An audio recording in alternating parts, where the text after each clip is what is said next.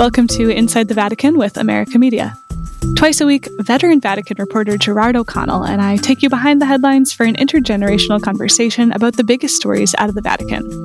In this episode, Jerry and I cover how Pope Francis and other Vatican leaders are making a concerted effort to draw people's attention to the major ethical questions arising from this pandemic, especially how to protect the most vulnerable amid economic instability. I'm Colleen Deli. This is Inside the Vatican.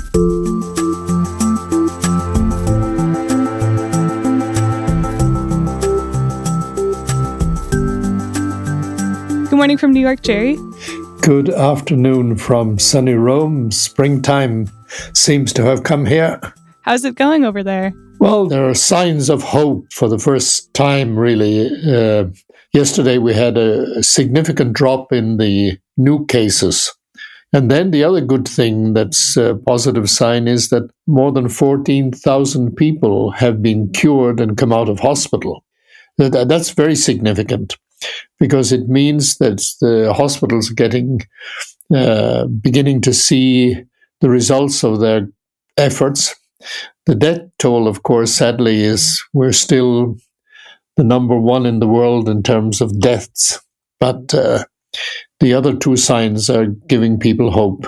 Right. And, that feels like a good sign to me over here, too, because, we're a few weeks behind Italy now. In terms of what's happening in New York, but it's starting to look here the way that things looked for you a few weeks ago, which is, my usually very bustling neighborhood is getting very quiet. All we hear is sirens and church bells now. I'm starting to know a few people who are infected. So it's good to hear that new cases are going down. It gives more of a sense that, there might be an end to this curve and when that end might come.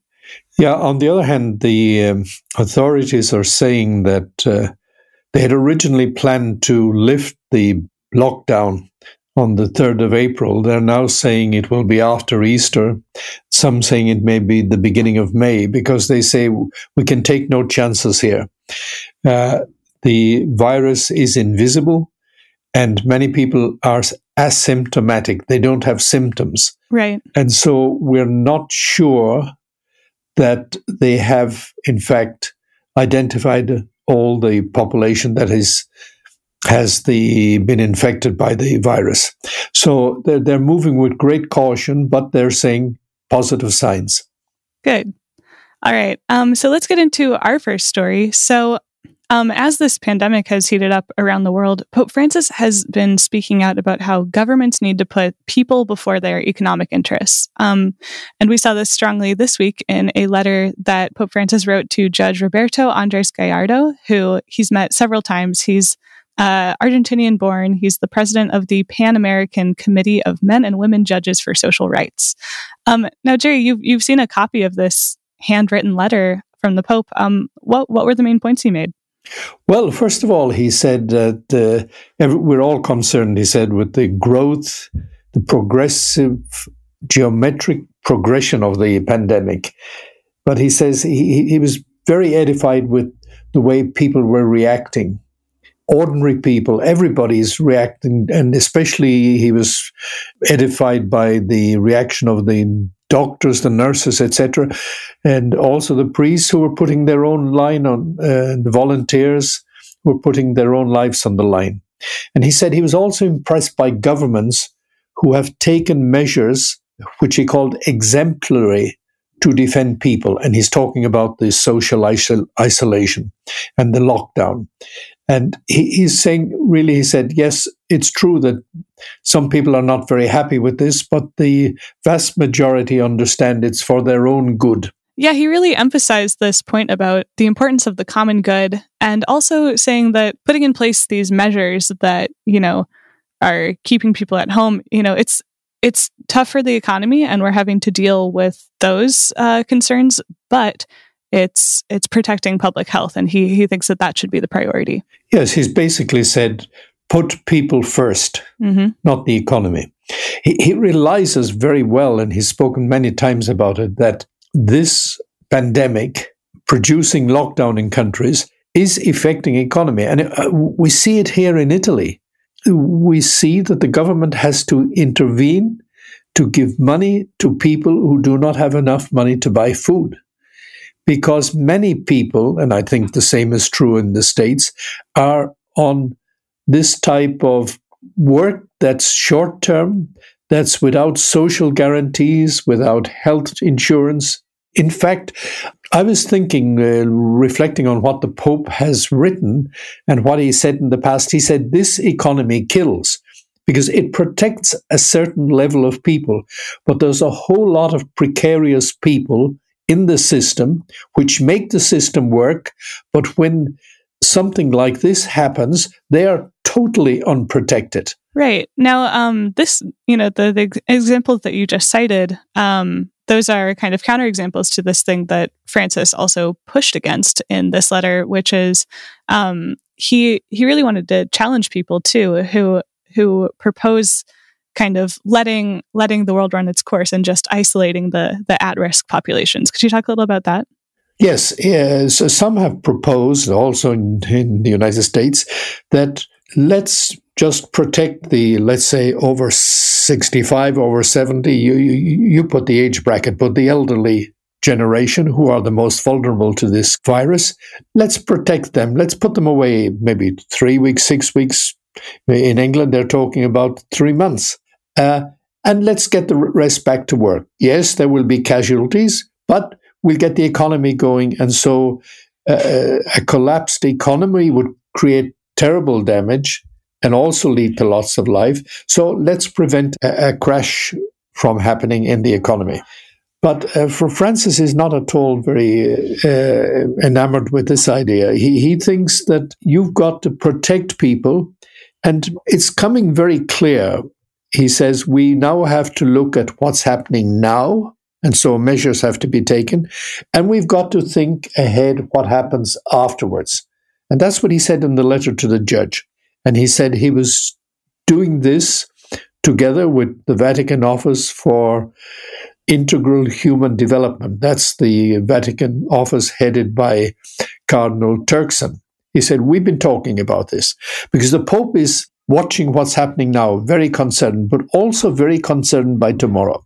Right. Also, I want to highlight that he's been really speaking out strongly, for this entire pandemic, but again this week, about, the groups of people who are at the highest risk of being hurt by this pandemic.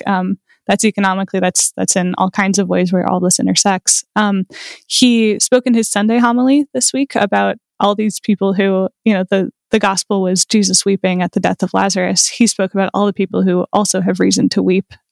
He elaborated on this in his Sunday Angelus. He called for a global ceasefire to all armed conflicts around the world. And he also called on governments to, he said, avoid tragedies that could arise in places like prisons, military barracks, elderly homes, places where people live close together.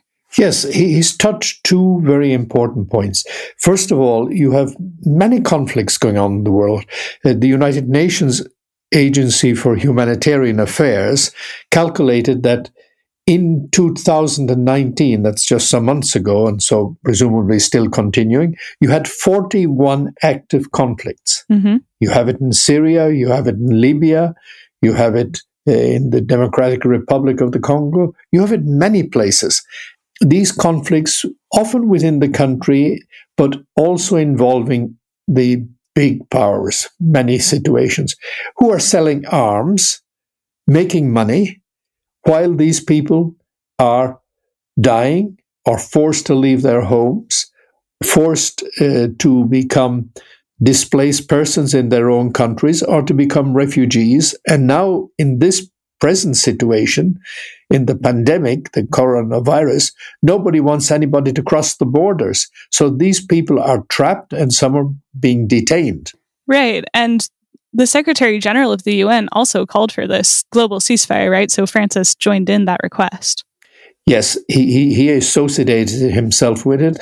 But Francis, remember the talk he gave way back in Hiroshima and in Nagasaki? He spoke about how we're spending so much money on arms, so much money, which could go into human resources, to health, education. And now we see the situation. We have spent more money in European countries, in the United States, but also in Russia, in China, so much more money building arms than in providing solid health structures and security for people who are working in countries. And this is what the Pope is really driving at. Can we stop wars, please?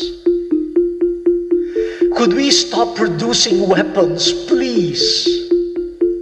Now we realize we don't have enough masks when there are more than enough bullets. Jerry, that brings us right into our next story, which is that Pope Francis wasn't the only person in Rome who was preaching about these issues on Sunday. Filipino Cardinal Luis Antonio Tagle, who is president of Caritas International and who also recently moved to Rome from the Philippines to fill his new role as prefect for the Congregation for the Evangelization of Peoples, also made some bold calls in his Sunday homily. Can you tell us about those? Yes, he called, first of all, for, of course, the end of the conflicts, but he also called for the forgiving of the debts of poor countries. There are many countries which are deep in debt before the crisis.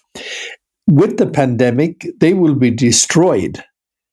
Way back, you remember, in the year 2000, John Paul II supported very strongly the question of forgiving of the debt of the poorest countries. And it happened in some cases. More recently, you remember, we talked about it in the program, Francis supported this call when he met some of the economists at the Vatican, including the president of Argentina, who was hoping to get some relief from the debt of Argentina. Because if these countries don't pay their foreign debt, then they don't get credit. So when you're in a situation where you can't make money, as they will now be, many of them, how can they get credit and how can the country function?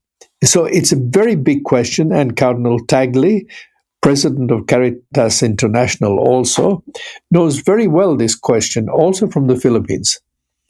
And he's gone around the world and he's seen the dramatic situation in some countries, like Malawi. I could name so many of them. And it's very important. It's one of the big issues that needs to be addressed today. And it's causing death, the death of many, many people. It's causing infant mortality. It's causing people to die earlier than they would in countries which have some reasonable economy. Right. The other thing that he called for was, this is what we heard in the audio clip, he called for the redirection of military spending towards social needs, right? Absolutely. And this is absolutely in harmony with the Church's teaching for many, many years. But the social doctrine of the Church has consistently said, let us stop investing in the arms race, in investing in arms, and let us use those resources, human and financial resources, for the building of the society, the strength of society. But some of the big countries, including the United States, has been very insistent on continuing investing in the arms industry because it brings a lot of profits to some people, but it brings death to other people. And this is what Cardinal Tagle is saying. If we invested, I think he cited the example of a fighter plane. Mm-hmm. He said if the money that was invested in the fighter plane was being used to buy ventilators and other equipment to stop this virus, we would be in much better shape. I mean, now President Trump recently, I think, has called on General Motors to start producing ventilators. Mm-hmm. Maybe it would be a good thing if they also called on the arms industry to invest some of the money there. Right. And it wasn't just social needs that Tagle called for investment in. It wasn't just these medical needs. He also called for investment in education, housing, food, these things that keeps coming up when we talk about the economy and the coronavirus. These are the needs that are going to last. And it seems like, these Vatican leaders, Francis, Cardinal Tagle, we're going to talk in a minute about the Pontifical Academy for Life, and they have a new document. All of these things are focused on, making sure that this can be a moment of kind of economic conversion. Yes, absolutely. And the Pope's letter to the Argentine judge, the president of this committee of women and men judges for social rights, he makes very clear that this is a moment to think of the present, but also to think of what we're going to do when the pandemic has ended. Are we going to go back to living our lives as we did before, or are we going to change direction in how we invest in society? Because coronavirus is the pandemic of today. There might be another pandemic before the end of this century, equally bad. Are we protected? And then there's also the question of the climate, the crisis being produced by the climate change. And this is what the Pope is saying.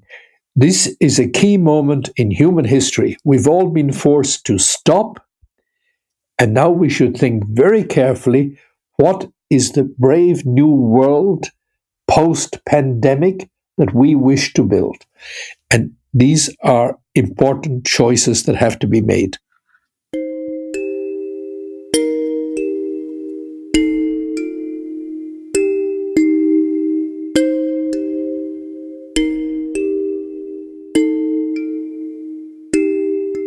That brings us right into our next story, which is that the Pontifical Academy for Life is also starting to look forward to what comes after the coronavirus. They're the body in the Vatican that's concerned with promoting the consistent ethic of life. So they do biomedical research. They also do theology, and they work at that intersection of theology and bioethics. And they issued a note on Monday, March 30th, about the coronavirus. It stressed the importance of solidarity during this crisis. So, Jerry, let's talk about what stood out to you in this document. Well, the first thing that struck me was they focus on the interconnectedness of all these things, how we're all interconnected, and how this becomes so visible in the pandemic. And this is what Pope Francis was talking about in the Laudato Si, in his encyclical. He spoke about the interconnectedness of everything. And people still do not perceive this very well. We're beginning, I think, this moment when we're all forced to sit and watch and wait, forces us also to ask the serious questions about, first of all, we're dependent on each other. We see now we're dependent on the doctors, we're dependent on the street cleaners, we're dependent on the people who work in the supermarkets, we're dependent on the police force, the military. We're dependent on so many people. We're not living in isolation. This kind of individualism, which has kind of so dominated much of our lives, suddenly falls apart because we are dependent on each other. What the document brings out very clearly, that coronavirus can only be defeated with what it calls the antibodies of solidarity.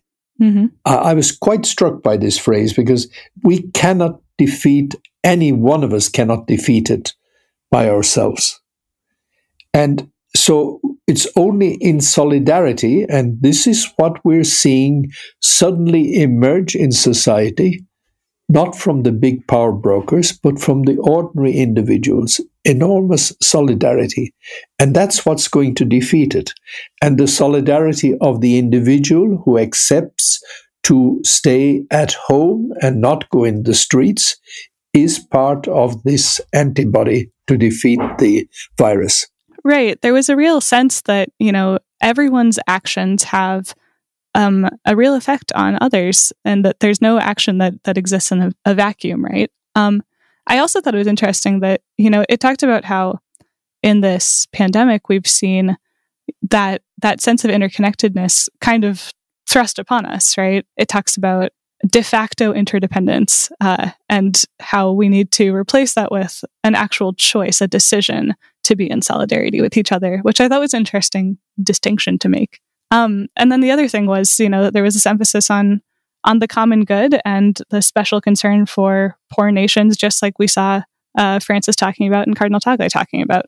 Yes, this document, I think, should be seen as part of this reflection that is now fortunately going on, and it's linking ethics to the pandemic, ethics to the response to the pandemic, because we have to analyze how we are fighting this, and we have to think, where do we want to be tomorrow after the pandemic? And this document, I think, takes us a step towards that. It speaks about a global perspective in the health sector, but also in the wider sector.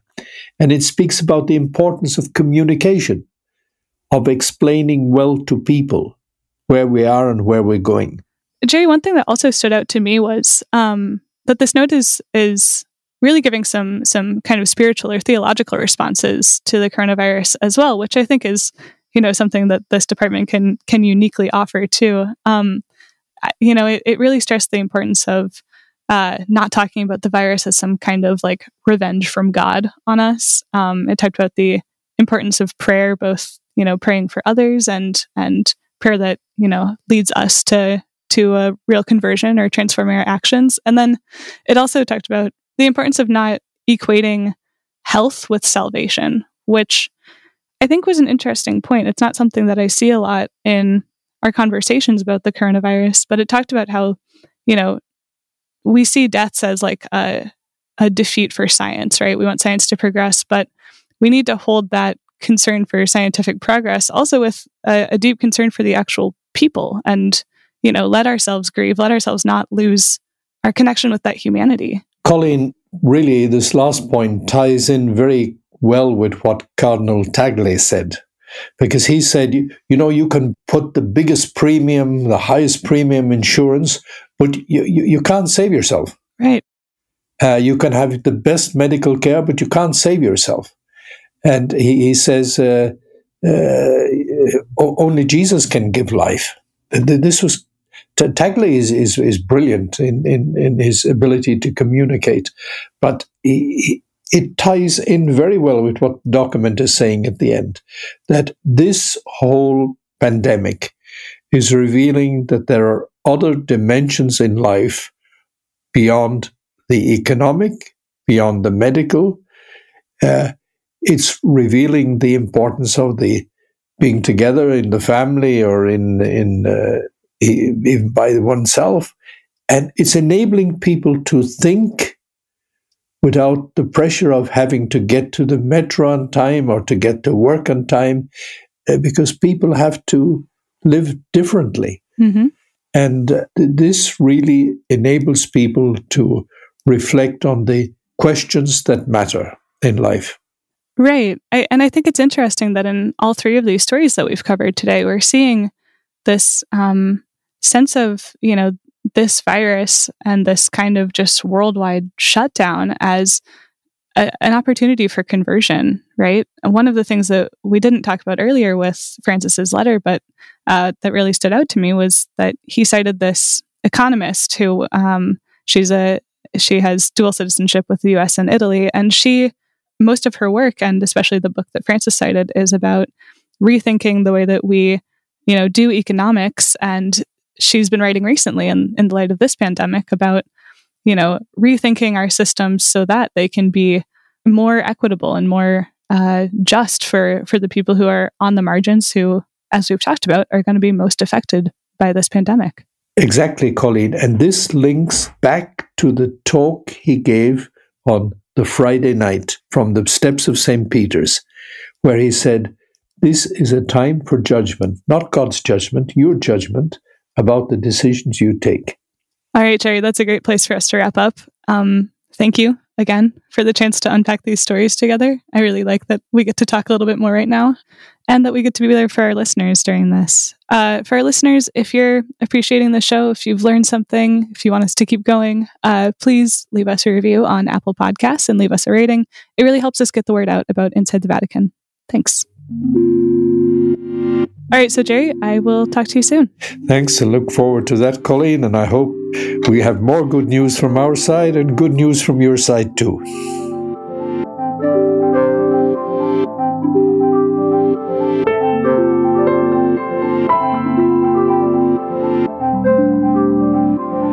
Inside the Vatican is a production of America Media. This episode was produced by Sebastian Gomes. Inside the Vatican is mixed by Noah Levinson.